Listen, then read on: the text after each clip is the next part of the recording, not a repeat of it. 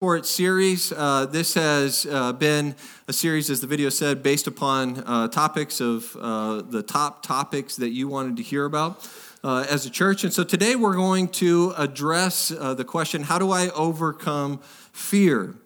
We live in a world where fear drives us, don't we? I mean, if you flip on the news for like 2 seconds, we're getting nuked by North Korea. And I'm not making light of any of this, but like these are the topics, and we hear all kinds of sexual harassment stuff in the news these days. We hear about our economy and all this stuff, and you just almost can't even bear to watch it because anxiety and fear starts rising up, and you're like, this place is crazy. This is a dangerous place.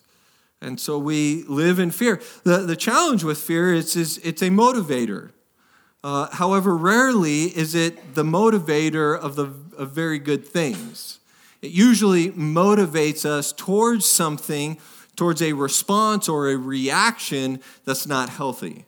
Politically, if we're afraid of something in politics, we usually respond out of fear onto Facebook. Right? Because that's where the world's problems are solved, right there. Fear is really the worst form of motivation, and it's what the enemy of our souls is determined to keep at the forefront of our lives. I want to read to you Joshua chapter 1, verse 9, where we're reminded by God, have I not commanded you, be strong and courageous. Don't be afraid. Don't be discouraged, for the Lord your God will be with you wherever you go. And we kind of know this in our head. If you've been walking with the Lord for very long, you kind of have this idea that that's true, that I am supposed to be strong and courageous, that really I don't have to be afraid of anything because the Lord your God is wherever you go, and we kind of know that, but in reality we live much of our life in kind of this opposite form. We live with fear, and we live kind of weak in some ways, that we aren't confident that He will be with us wherever we go. There's all kinds of things that cause fear. We're afraid of death. We're afraid that maybe we're going to get in a situation where we're going to die. We're going to get a sickness, an illness that's going to kill us. We're afraid of death. We're afraid of injury. We're afraid of we don't want to do anything that might injure us or cause us harm, like turkey bowl, things like that. We're like, I'm not doing that. I'm going to get hurt. And you probably will. But I will too, and so we'll just all get hurt together. So we're afraid of isolation. We're also afraid of immobilization, which happens from the turkey bowl as well. But immobilization, like we're going to get old and not be able to do the things that we used to do.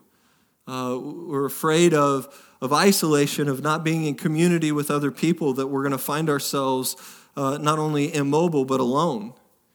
And there's some people who I wish that I could be alone. You're more of an introvert. But then there's others who just genuinely have this fear of being alone. Fear of humiliation. How many of you have ever been humiliated in your life? I was humiliated once. And every Thursday, Thanksgiving morning for Turkey Bowl, I'm humiliated all the time. No, I actually, growing up all through high school, was very insecure, very afraid of being humiliated. I would never risk anything. I used to do speeches, like competitive speeches, which I didn't know was a thing, but they were like competitive monologues. And I would work so hard at memorizing these monologues and getting all of the hand motions right just so that I wouldn't be humiliated, because in the 3rd grade, I got up to give one of these competitive monologues, and it was all about this Japanese tourist, and I was pretending as though I was. It was very racist, I'm sure. But this is this is what they gave me. They gave me this speech, and I got up there and I froze up and I forgot my lines, and I was humiliated And I pretended as though I was actually sick, ill. I probably was ill from the humiliation, but I actually pretended. I lied. I pretended like I was sick. And so the judges gave me another try to do it. I didn't win anything for it, probably because they knew I wasn't sick. But I was humiliated in that moment. I had this horrible experience in my life, and it drove me for the rest of my life. It followed me all through high school, where I was just motivated out of this fear of being humiliated. We have all kinds of things that invoke fear in our life, and fear wants to consume our lives. I'll tell you a story about a guy named Gideon in Scripture from Judges chapter 6. If you have your Bibles, you can flip there. If you don't, it'll be up on the screen. But the angel of the Lord came and sat down under the oak in Ophrah. That's not Oprah. It looks kind of like it, but it's Ophrah. And we don't really know if this is, when it says the angel of the Lord, is this God himself in a supernatural showing up, or is it an angel by which he is speaking through? But the language implies that this is God speaking to Gideon in this case. So he sat down under the oak in Ophrah that belonged to Joash the Abiezrite. I don't think I said that correctly. Where his son Gideon was threshing wheat in a winepress to keep it from the Midianites. So Gideon deals with fear in a way that we can all relate to. And we see this time and time again throughout the Old Testament with the Israelites, that they press into their relationship with God. They're drawing close to him, and something happens. There's some sort of turmoil, some sort of angst in their life, and all of a sudden they run and hide. They flee. They make a golden calf. Things aren't turning out the way they thought, and so they just do what they know to do, and they just run away, and they hide. In the case of Gideon, they're being attacked. And he's literally in this pit. He's in a wine press, and it says that he's threshing wheat in a wine press, which is not where you thresh wheat. If you're familiar at all with threshing wheat, most of us are, right? You guys all thresh wheat on an ongoing basis. You know, in biblical times, what they would do is they would thresh wheat in a field or on a hill, wherever there was a breeze, wherever there was wind, so that you've maybe heard the phrase, the chaff blowing away. That there would be all of the stuff when you're threshing the wheat, all of the things, all of the part of the wheat that you don't want would then just blow away. But here's Gideon. He's in a hole in a wine press, which isn't where you're supposed to be threshing wheat, because there's no breeze, no wind to take the chaff away. But he's doing it because he's afraid. He's afraid. He's consumed with fear. And it's in this pit of despair that the angel of the Lord shows up. And in verse 12 it says, when the angel of the Lord appeared to Gideon, he said, "The Lord is with you, mighty warrior." "But sir," Gideon replied, "if the Lord is with us, why has all this happened to us?" How many of you have ever made that statement? God, if you're with me, why am I going through this? Why am I dealing with this sickness? Why am I dealing with this relational dynamic? Why am I just dealing with this life? It seems like everything is against me. I thought you were for me. And Gideon goes on and says, "Where are all his wonders that our fathers told us about when they said, 'Did not the Lord bring us up out of Egypt?' But now the Lord has abandoned us and put us into the hand of Midian." Right? Isn't it? Can't we just identify with Gideon a little bit here? Because we're like, man, where's my miracle?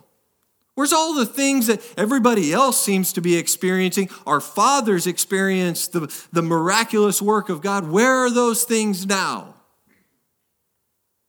He's abandoned us. And the truth is that anger is the reflex of fear. That when we get afraid, our tendency is to respond out of anger. Where are you, God? Or we get angry at people or circumstance or our jobs or situations, our kids, whatever, our spouse, and we get angry because we're afraid. If we were to look back beyond our anger, if you were to dig out underneath it, and you know people who are angry, maybe you're married to an angry person, maybe your parents, your dad, your mom, maybe they were angry people. If you dig down underneath that anger, what you discover is that underneath there, most of the time, is fear.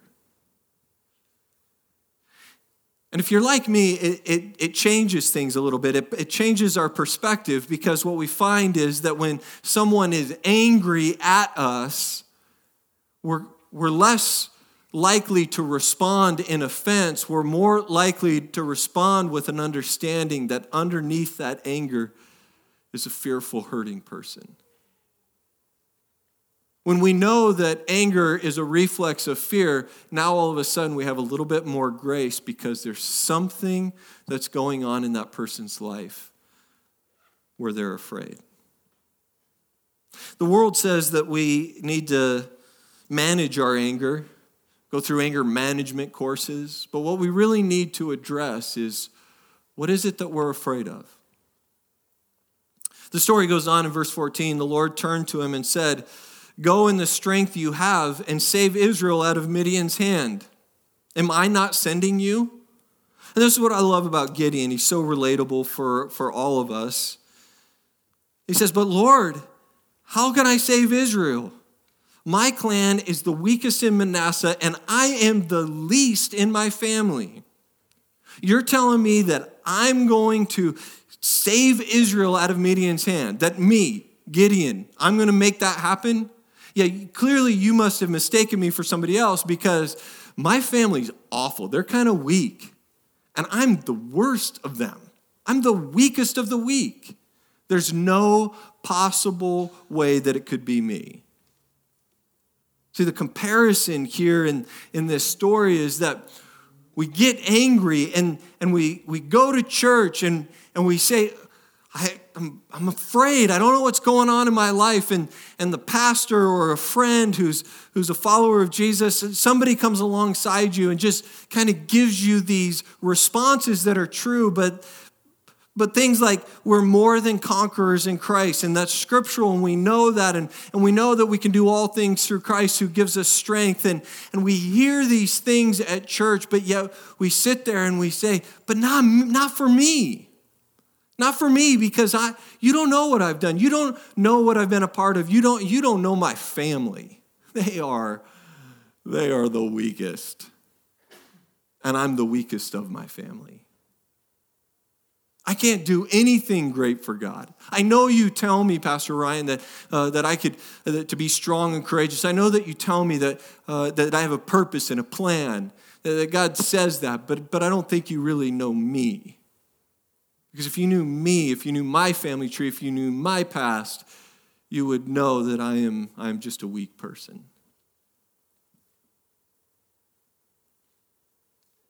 What we find here is that he moves then from this sense of anger to a place of insecurity. Sure, God, I'm going to save Israel. Look at me. You know that 60% of women, 60% of your daughters, your wives, your moms, deal with the phrase that says, I'm not blank enough. And I don't know what your blank is or what the blank of your spouse is or whatever that is, but 60%, all the statistics say 60% of women deal with that phrase, I'm not this enough. For men, it's, do I have what it takes? That's what we deal with. Do I have what it takes to be successful in this world, in this economy? Do I have what it takes to be a good husband, to be a good father? These are the things that, as men, we struggle with. This concept of, do I have what it takes? And it's birthed out of fear. It's this insecurity that is a byproduct of fear. I'm I'm not going to be able to provide for my family. I'm not going to be a good husband. I'm not going to be a good father. And then all of this fear just starts welling up. And we become insecure. The story goes on in verse 16. The Lord answered to Gideon, I will be with you, and you will strike down all the Midianites together.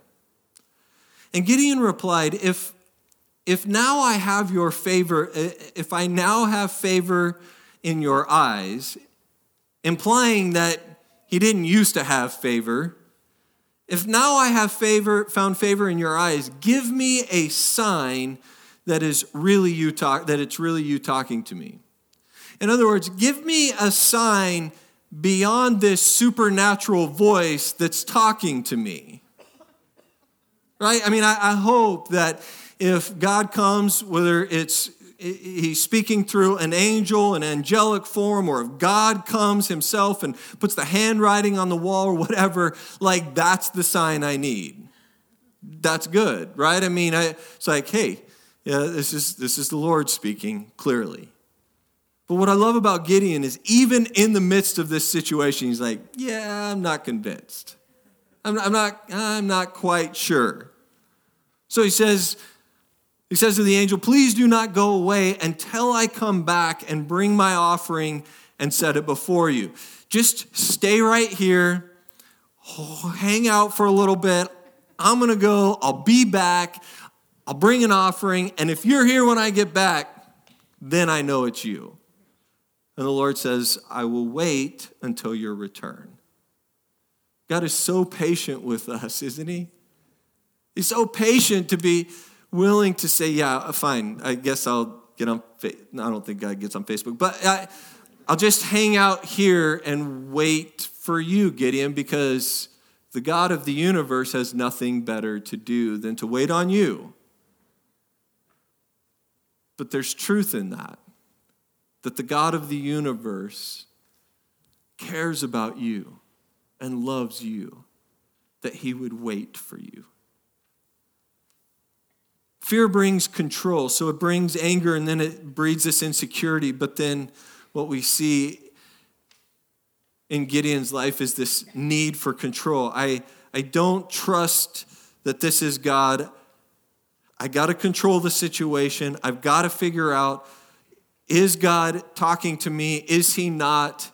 And so I'm going to put in my standards or my set of criteria, my rules. And if you fall into my rules, then I'll trust you, God. See, what oftentimes the reason why we need control in our life is because maybe we've been hurt by somebody in the past, and so we immediately put up these walls, and we never put ourselves in a situation by which we will be hurt again. It's why we struggle being in vulnerable conversations. It's why it's even maybe difficult for us to worship in such a way where everyone can hear us. Because there's this insecurity, there's this fear of humiliation, there's all of these things that are bred from fear. Gideon is struggling with trusting God, and it produces this need for control. So anger, insecurity, control, all of those things are here to wreak havoc in our lives. The enemy uses this fear to suppress us when God wants to bring us to this great, amazing place of faith in order to bless us. That if we could suppress the fear, if we could get rid of the fear and be delivered from that in the midst of our faith and our trust, God would move and work in the midst of that. Because God has great plans for us. God is speaking statements, bold promises of faith over your life through his word. Our fear is really birthed out of this wrong view of God. That's really what it comes down to, is we just have kind of this distorted view of who God is. In Jeremiah 32:17, it says, "All sovereign Lord, You have made the heavens and the earth by your great power and outstretched arm. Nothing is too hard for you. But it's hard for us to really believe that. Because we have this view of God that is so distant and so far that he can't possibly be stretching his arm out to us. That his outstretched arm, nothing is too difficult for him. There used to be a kids' church song that we used to sing, nothing is too difficult for me, or for him. But even though we know it in our heads, it's hard for us to really live that in our life. At the end of the day, we don't have a fear problem, we have a faith problem.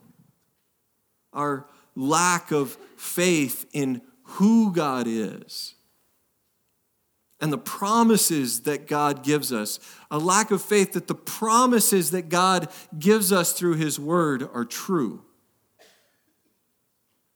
And when we struggle in that, when we lack the faith for that, for his promises, it opens up the door for fear. I want to be careful when I say that, because there's this theology that's out there, this faith theology of this name it and claim it and all of this, that if you just had enough faith, you would be healed. I'm not talking about that. I'm talking about a lack of faith in the promises of God, the truth of God's word. So what do? Well, number one, we stand our ground. We find another example of this in Exodus chapter 14. Moses answered the people, "Do not be afraid.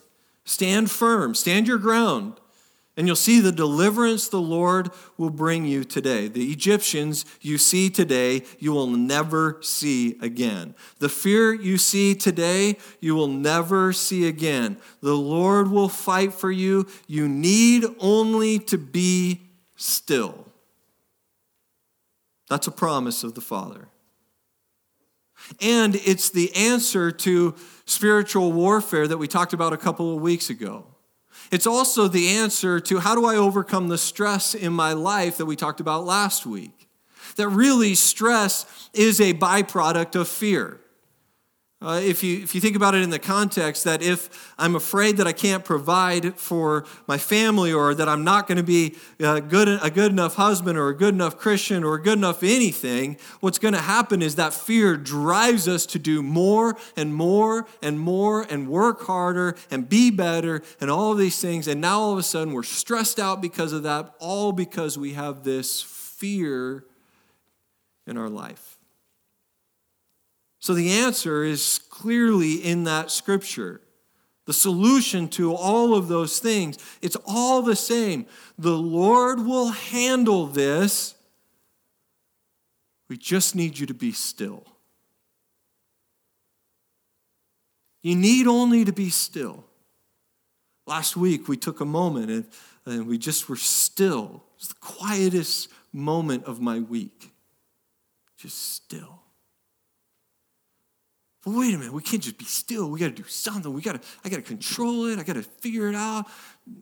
That's your insecurity talking, and your anger's about to come. All because we just need to be still. Be still, Scripture says, and know that I'm God.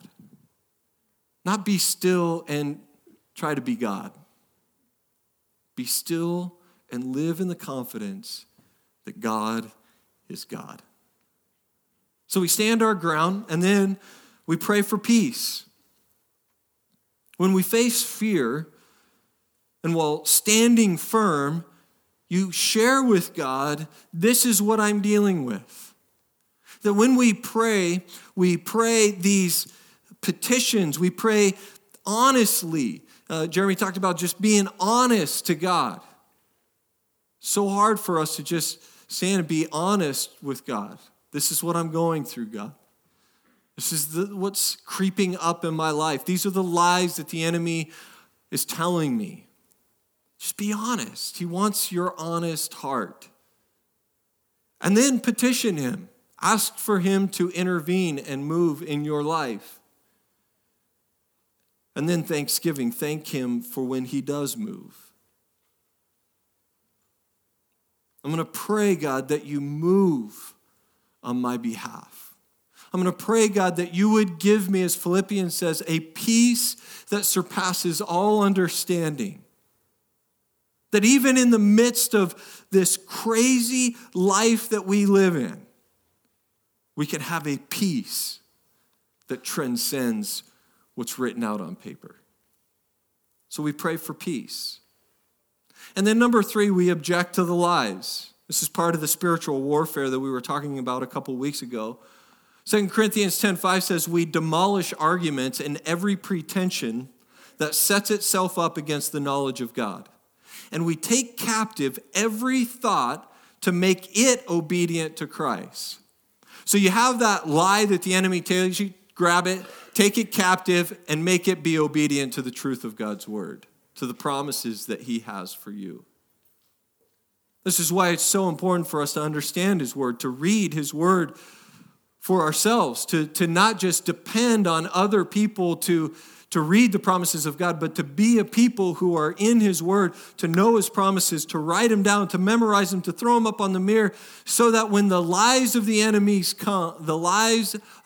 comes, you can object to them because you know the truth of his word. And then number 4, that we're to trust in God. And this is where it comes down to a choice. Right? That we have access to the King of Kings. We have access to the Lord of Lords, to the creator of this universe. That our God is actually for us, not against us. Even though there are times when we wonder, as Gideon did, God, if you're for me, then what in the world is going on? He is for us. He isn't against us. Every promise that we see in Scripture will prove true. But the world that we live in will try to fix all of the byproducts of our fear. It'll try to address your anger and your anxiety. It'll try to address your insecurities. It will try to address your control issues. Listen, I'm finding out more and more how much of a control freak I am. I don't like it. I'm like, I'm not a control freak. And then people start pointing stuff out. I'm like, I'm kind of a control freak. And what the world will say is, oh, you got to stop being a control freak. You got to stop being so insecure. Let's deal with some self-help stuff. So, let's prop you up. Oh, you got some anger issues. You need to go through anger management. When in reality, what we need to do is dig down deep into what is it that you're afraid of? Are you afraid of not being good enough? Are you afraid of hell? Are you afraid of death? What is it that you are afraid of? And let's address that. Let's allow the Lord to come in and heal those things. Psalm 56:3 says, when I'm afraid, I put my trust in you. In God, whose word I praise, in God I trust and am not afraid. What can mere mortals do to me? See, no weapons formed against us will prosper. I'd be lying to you, and some of you are experiencing this right now in your life where there are weapons formed against you. But the truth of God's word, the promise of his word is they will not prosper. Whatever your circumstance, whatever it may be painful, it may be confusing, we may not understand it. But if we believe God's word, they won't prosper. Gideon takes his fear-faced life and he begins this process then of trusting God. Of saying, okay, I've done all the math. Everything doesn't look like it's adding up. But I'm going to put my trust in you, God. I'm just going to trust you in this.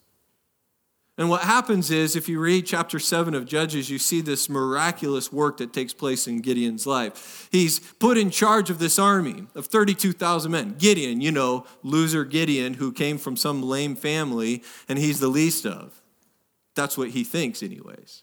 But he didn't allow his insecurity to get in the way of that. And so he's put in charge of 32,000 men. But God said, you know what? I think you could actually probably take them out with 32,000 men on your own doing. So I'm just going to drop that down to about 22,000 men. And then it's like, well, but 22,000 men could probably take this army out on your own without the help of me. So let's just knock that down a little bit, maybe down to like 300. 300 against thousands. It's impossible, God. I don't know. How could that even happen? How could we defeat an army of thousands with 300 people? And the answer is, you can't. But he can. He can. And Gideon didn't allow his insecurity or his control to hijack his life. He got out of the pit of despair and stood trusting in God, trusting in his promises. He stood in faith. The enemy wants to keep us from being who God wants us to be and going where God wants us to go. And it's time for us as followers of Jesus to fight against that. To fight against that fear that would keep us from going where he wants us to go. Because our future is on the other side of our fear. God says, I will do amazing things in your life, far above, Scripture says, whatever you could hope, dream, or imagine. But you've got to get on the other side of fear and start trusting in him. Let's pray.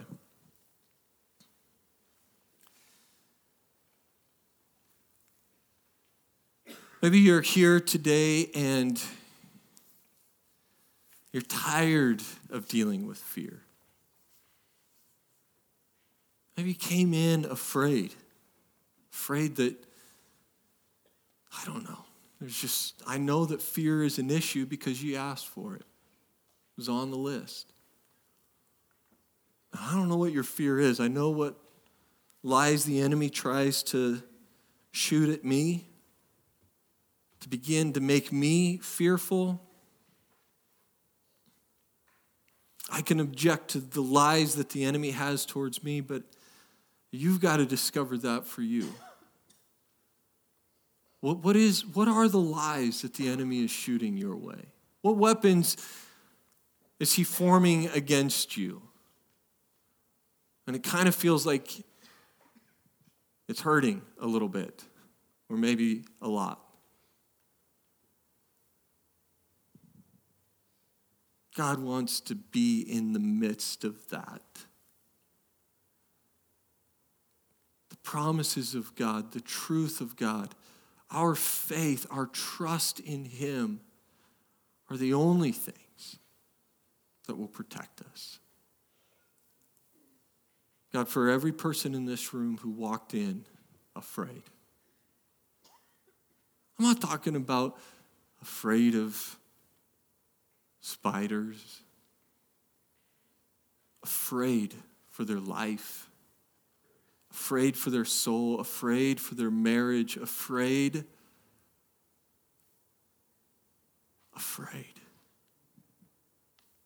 God, that you would bring, as Philippians says, a peace that surpasses all understanding. It's such a quip type of verse that we throw out. But the promise is true.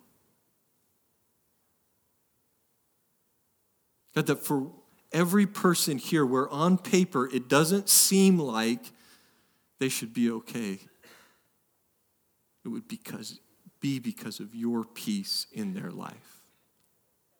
that your peace would be in the midst.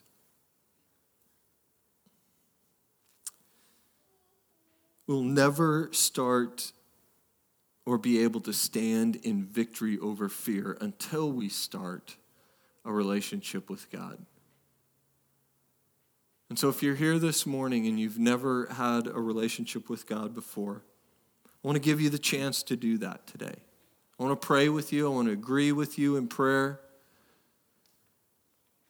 And if that's you, if you'd say, Ryan, I've never started a relationship with God, but I want to today, would you just be so bold and raise your hand and say, would you include me in that prayer today? Is there anybody that's saying that? Yeah, good. I see your hand. Yeah, I see your hand. Anybody else? For these two that just raised your hand, I'm going to pray a prayer, and there's nothing magical about my prayer, but it is the language, and sometimes we need help with the language of things. But as Jeremy said earlier, this has got to be from the mess of your heart. This has got to be your words, not some greeting card word. But that prayer is something along these lines of, Father, today I surrender my life to you. I give you control of my life. I've been controlling it myself. I've been trying to figure this out on my own. And today I surrender to you and give you my life. I ask, God, that you would be the leader of my life, that you would lead and direct and guide me today. God, forgive me for going about this life on my own, trying to handle things on my own, living my life in such a way that is so selfish. God, forgive me for that. And today I do receive your forgiveness because your promise is true. In Jesus' name.